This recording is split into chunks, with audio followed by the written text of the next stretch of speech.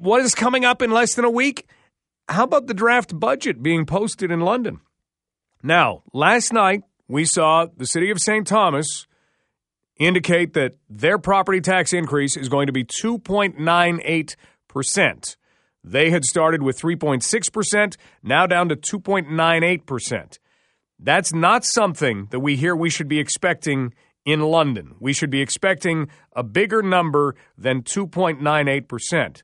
And someone who's been helping us through this process is here to help us again. And maybe he can help us to understand why the number in London may be a little bit bigger. We're also going to talk about things like infrastructure and capital budget and infrastructure increases versus operating budget increases. It's time for a little Budget 101 with former London Mayor Matt Brown. Matt, how are things? I am doing very well because I'm not preparing for a budget that the draft budget will land next week. Yeah, here we are, multi-year budget, and the draft budget, like you say, lands next week. How much noise do you think it will hit with? Well, I think there's been a lot of indications from comments that we see from members of this current council and the media that this is going to be a larger draft budget increase than London has seen in the past many years. There are a lot of pressures, I think, that and competing priorities that this council is going to have to wrestle through as they work to approve their 4-year multi-year budget by the beginning of March 2024. Okay, and when we try and get our heads around why there will be such a big increase, we get so used to hearing, well, you know, the life costs more right now. Is that what's happening here? Is it just life costing more?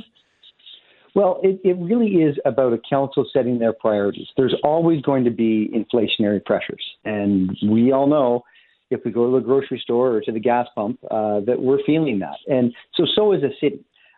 The other piece that provides pressure to a tax increase is new services, new programs, and growing beyond the city's ability to pay with the existing funds. And so that's really important because that means that every council has a high level of influence over what that tax increase is going to be. I know that we just saw the Sarnia mayor look at, I think it was an 8% budget increase. And he said, you know, that council is going to do better than that. And they're going to get to work. Budget for municipalities is a season. It's not a day. And so there's going to be a lot of talk between now and March 2024 before that final number is announced. Former London Mayor Matt Brown joining us. Going through budget process, you just said it, it's a season. How much of this takes up either a council member's time or the time of the deputy mayor or the mayor, or is it just a collective every once in a while you meet to say, okay, where are we?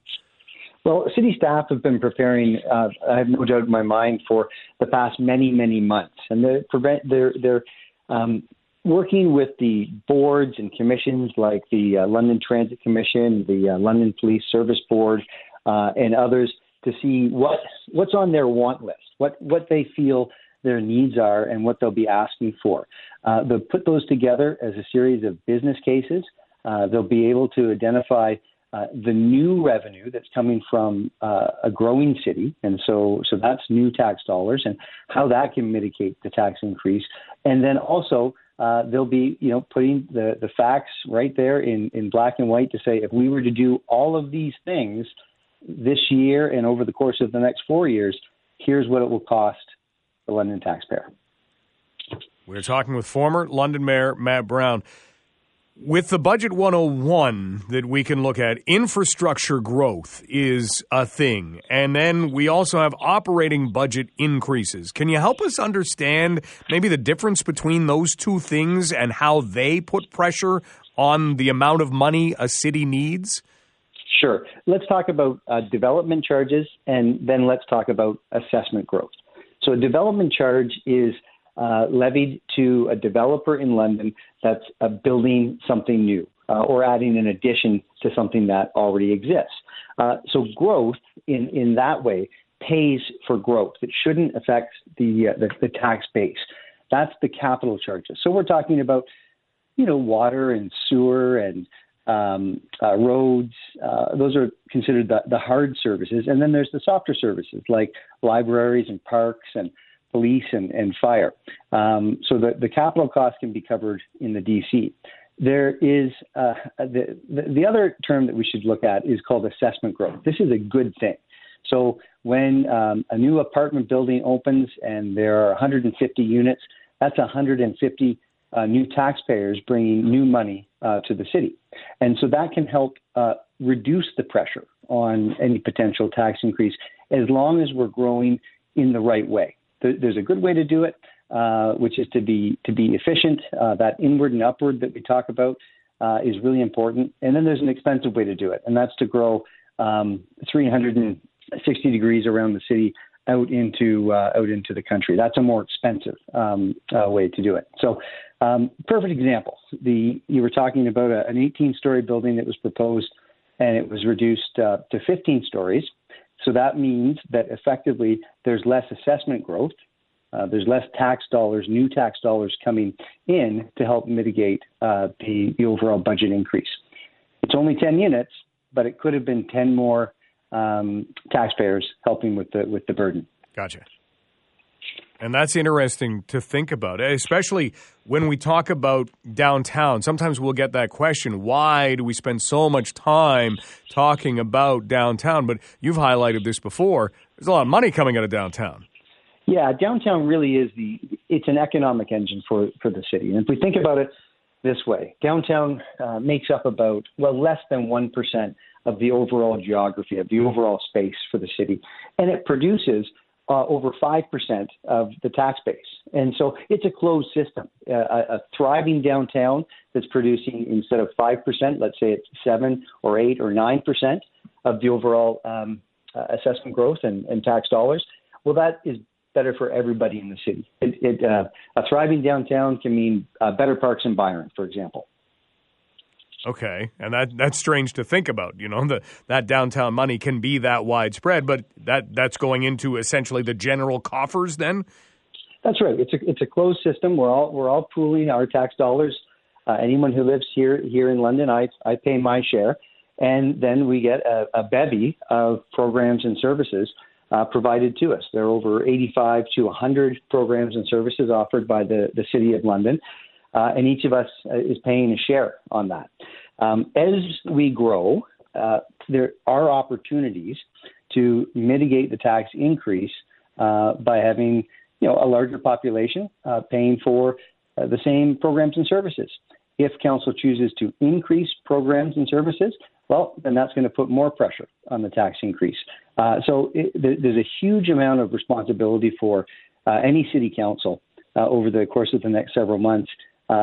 Because it really is, at the end of the day, their final decision. Right. But assessment growth is something that they're going to like because it adds more money. We get more services. It's just a matter of how all of this balances out. And should we still be getting ready for a double-digit increase? At least that's where it would begin. Geez, let me get out my crystal ball. I think with what we've seen so far from London Police Service Board, and their very large ask comparatively to past budgets.